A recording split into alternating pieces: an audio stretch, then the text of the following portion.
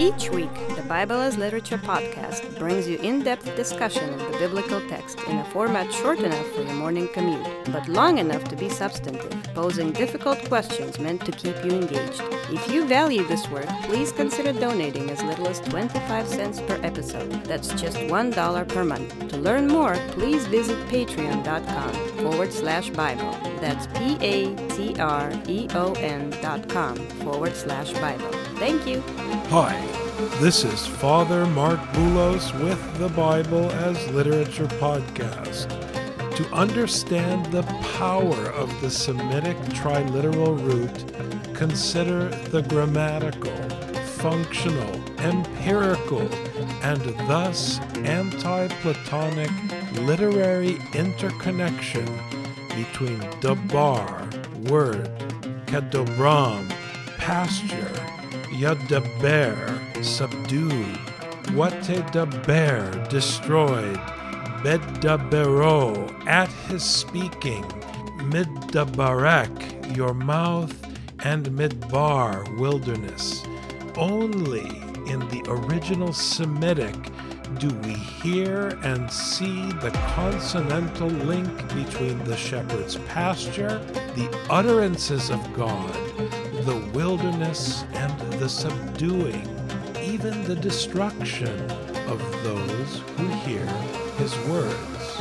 His DaBaR, Father Paul Tarazi writes, is administered in the wilderness and proceeds from his shepherd's mouth, while the sheep's dilemma lies in that the utterly non-Platonic, non-Shakespearean to obey or not to obey is not even the question. It does not matter whether a ba is emitted or not. Obeying maintains the life that the sheep is already enjoying, while disobedience posits the same sheep as Obed unto destruction, as an Aramaean by himself in the wilderness. Richard and I discuss the Gospel of Luke, chapter 4, verses 28 to 30. You're listening to the Bible as Literature.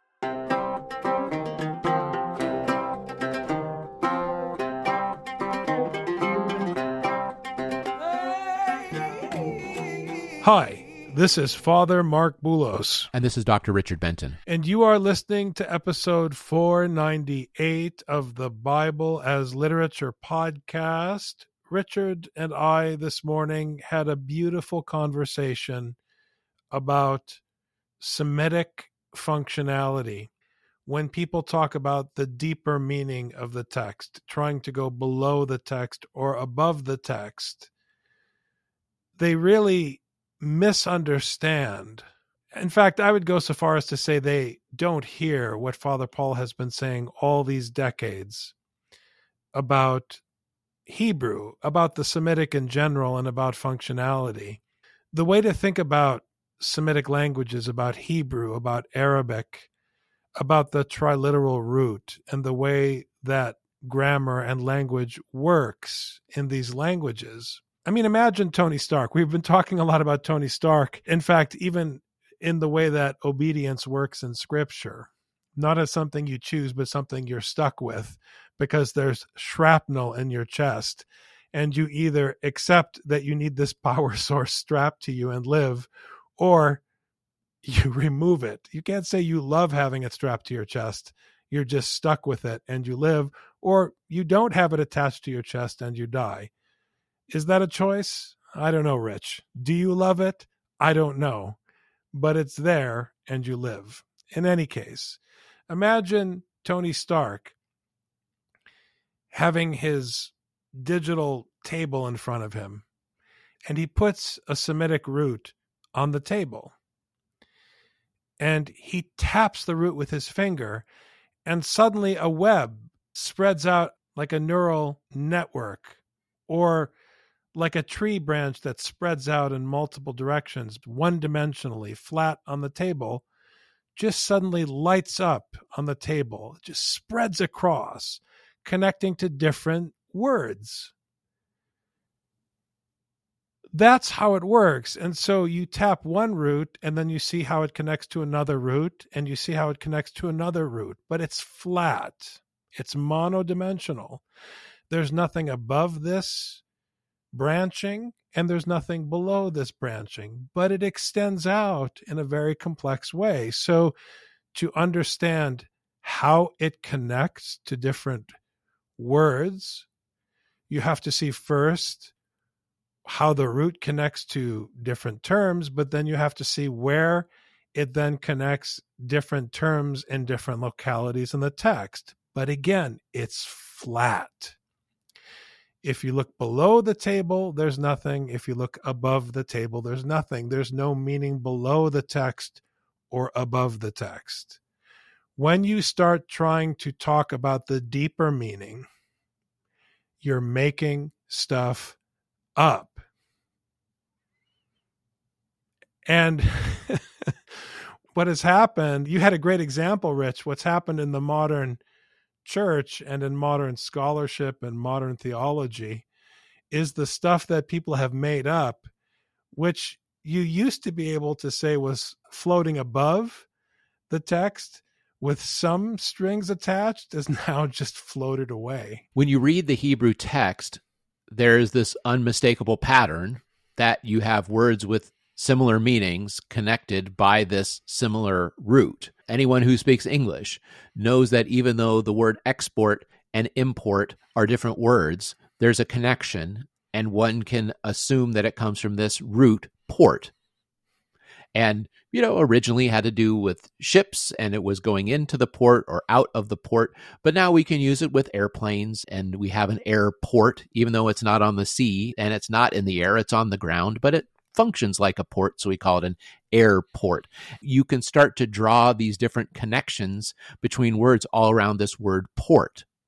And we have this phenomenon in every language. So the way that this is structured in Semitic languages, this triliteral root, it's a root of 3 letters, sometimes 2, sometimes 4. We call it triliteral because 3 is the most common number. This is how we're able to bring these words together. And we were doing this during the genealogy because we just have a list of names where we know nothing about them. They appear nowhere else. But the one thing we do know is that it's made up of these 3 letters.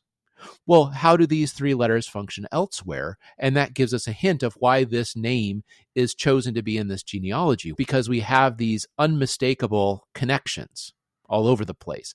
So the fact that we see this series of letters appearing over and over again with very similar word meanings shows us that there's some kind of significance. And so we're going to pay attention to that. But we did the same thing when we looked at Mark. We saw the word ephthys appear over and over and over again. Immediately. And by seeing the pattern of how this word is used in Mark versus Matthew, we're able to say something about Mark. When you're reading, or better yet, hearing the text, you're making these connections in order to see how this network functions, as you said. This is why the insistence on the original languages, because the understanding of the text comes from precisely this interconnection of words. And as soon as you translate it, you no longer have this connection among words because it's specific to that language, to that writing system even. And we have to assume that this is the original meaning and this is the original language and writing system, and that even the medium is the message. You can't understand what Scripture is saying unless you're seeing this connection of roots. That's why when you read through the list of names in English, it doesn't connect with anything. And so people are looking here and there to find some kind of connection. But when you see it in the original language, which is Greek, you realize that this comes from Hebrew, and then you're able to find a literary connection that you can't find when it's in English or even Greek. The importance of hearing it in Hebrew is hearing the root in order to hear the connection with other words. We live in the United States in 2023 in a world that is so divorced the word divorce is incapable of expressing the chasm that exists between our universe and the world of the text. There's no way that I could express, even if I were to speak biblical Hebrew as one as conversant in Semitic as the authors of the text. There's no way that I could express to you the great chasm between our historical context and the universe of the biblical text. Remember, a chasm exists between the west side that I grew up in and the west side in which the people of St. Elizabeth gathered to pray in 2023. It's not the same west side. The Minnesota in which my children grew up in is not the Minnesota in which I grew up in. So specific is the context in which the text was written. That's why the date of the receipt of the text. Just forget about reception history. It's nothing but navel gazing. And once again, the Tower of Babel, making man into God. That's what they're doing. They're self-glorifying with this reception history nonsense. The biblical text was written to shut the human being out so that he would not make himself into a god. Any attempt to find a way to insert oneself into the world of the text is self-glorification. We've said it so many ways, Rich. I just want to keep saying it until people really get the message. There is no God but the scriptural God. So we have to submit to its universe. This is what the people were complaining about. They wanted whatever was happening in Capernaum to be for them. They wanted to take Jesus's good stuff and have it for themselves. They wanted to adapt what Jesus did in Capernaum to themselves. They couldn't accept that they are left out because they're not part of Capernaum. That's it. You're out. You didn't get the opportunity because it wasn't offered to you. That's it. It wasn't offered. Healing a widow was not offered to anybody in the land, just outside of the land. That's just how it worked out. No apology. That's just how it worked out. Scripture was written in Hebrew, not in English. So I want the Bible in my language so that I can understand and apply it to my life. As like we were saying a couple episodes ago, it's colonialization. I want to live my life in my house, in my farm, with my crops, on your land, on your back. That's not how Scripture works. I have to go native when it comes to hearing the text. I have to become as close as I can to be as the people who wrote this text. Now, am I ever going to know that really what that is? God only knows. But from my understanding of the text, I have to keep adapting to that, because once, as you said, Father, I submit to the text, that's it. If I submit to the text and choose otherwise later on, I am now a rebel, I am now an apostate, I am now a traitor. And any life that was given to me is now taken from me. I don't know how much of a choice that is. I guess technically Tony Stark could decide to cut the energy source out of his chest, and that would be a choice in a technical sense, but it's no choice. Functionally, it's no choice, because as soon as he makes that choice, he is no longer functional. Now, this other point that I've stressed, that Arabic as a living Semitic language has a special value, on the one hand, is an abrasive point in a Western context, because let's face it, Western literature, Western film looks down its nose at the peoples of the Middle East as much as it looks down its nose at Jewish people. It's an historical fact, but it's also an historical fact that we're not the first people to point out the value of Arabic for the study of biblical Hebrew. I mean, you have it in the Middle Ages, Richard. You have this wonderful Jewish scholar from Al-Andalus, Ibn Barun, who is famous for his expansive work on the study of Arabic cognates for understanding biblical Hebrew. So we're not pulling this out of nowhere. And the Quran, because it preserves the one Arabic in the spoken tradition of this language as a living language, is an excellent window into scriptural Hebrew, which Father Paul argues in his book is concocted out of the extant Semitic languages of the ancient world in the region of Mesopotamia. It doesn't mean that you just take it wholesale. You have to always test the cognate against how the Hebrew triliteral is used functionally in the biblical narrative. But there's value here. There's value in the various Semitic languages and looking at the cognate vis-a-vis the triliteral. This is very difficult for people who are proud of their own languages and cultures, which are beautiful languages and cultures. But hear me, brothers and sisters, who cares? With respect to Scripture, who cares? Just like Paul stopped by Rome on his way, we're just stopping by. You're not the reference. And we say this as American boys. We're not the reference. We have to accept we are not Paul's reference. We're not part of the story.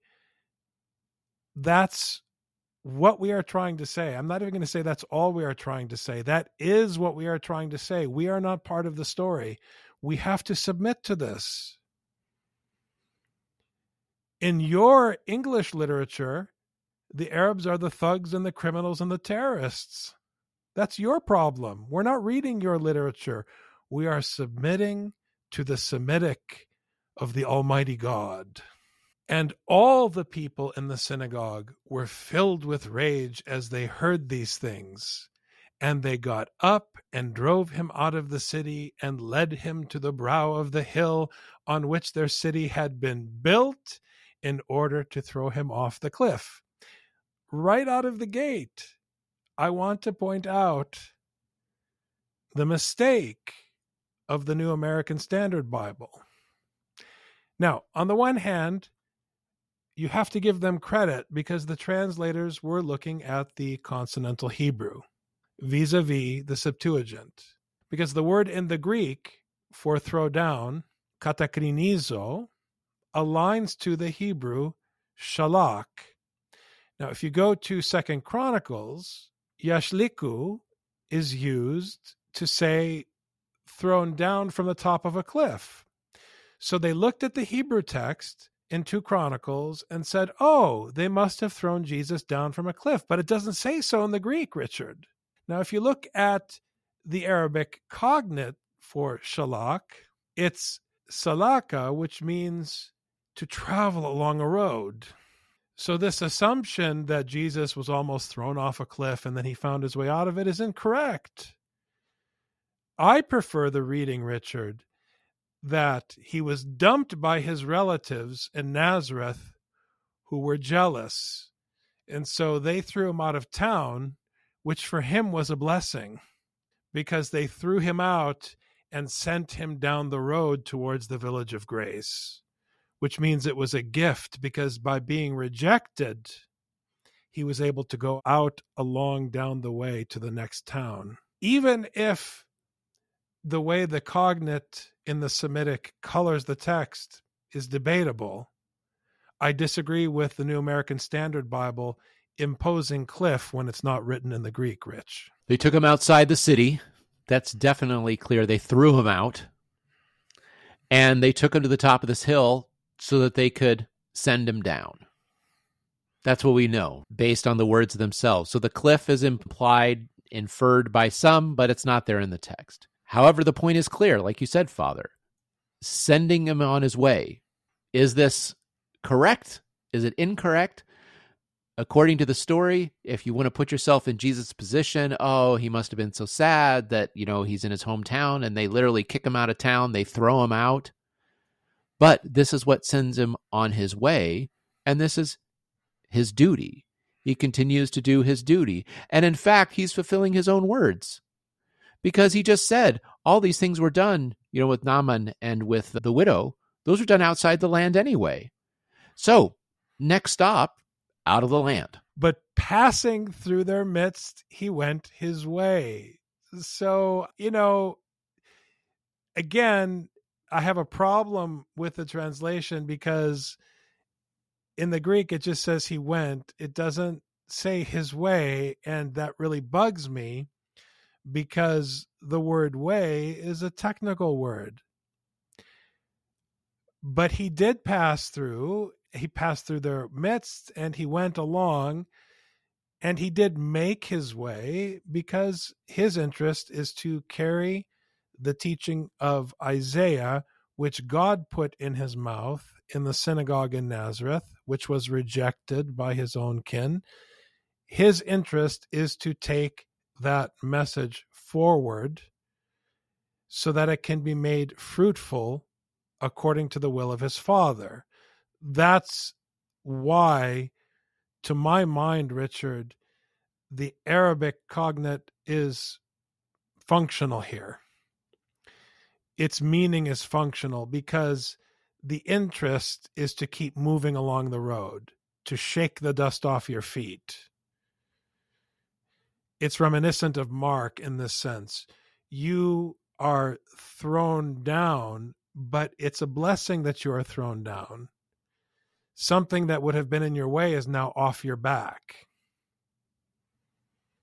so that the gospel can be fruitful according to the will of God. We can see this in the grammar as well, because it says that passing through their midst, he was going. The word is imperfect, which means it's an ongoing action. It's not he left. It wasn't a point in time that he left. This is one point along multiple points of the going. So he went through their midst because he was continuing to go. This is the way that we see Jesus functioning in Mark and in Matthew. In Matthew, where he's the sower and he's continuously sowing the seed. And here he continues to go. The word continue is not in Greek. I'm supplying that in order to try to understand what this imperfect is, since we don't have it in English. So he was going is the closest we can come to it. He passed through as he was going. He stopped by his hometown as he was passing through to the Gentile lands of the Galilee. He was there not just for his relatives, his fellow citizens of his city. Just like he told the story, God was not just there for his people, so to speak. He was there for his people, i.e., those who are outside of those who consider themselves his people, in order to make a point that God decides who his people are, not the people. Jesus doesn't decide where he's going to stay. He follows the will of his Father. This is the only way that he has life. This is the choice that was imposed upon him. And now that he was declared the Son of God, either he is the Son of God, or he can be the son of Joseph. And as the son of Joseph, he has made himself an enemy of God. That's not a good situation to be in. The offer that he can't refuse is to fulfill his duty and to continue moving from their midst into the Gentile lands to bring this message further. Thanks very much, Dr. Benton. Thank you, Father. You've just heard the Bible as literature. Thanks for listening. The Bible as Literature is a production of the Ephesus School Network.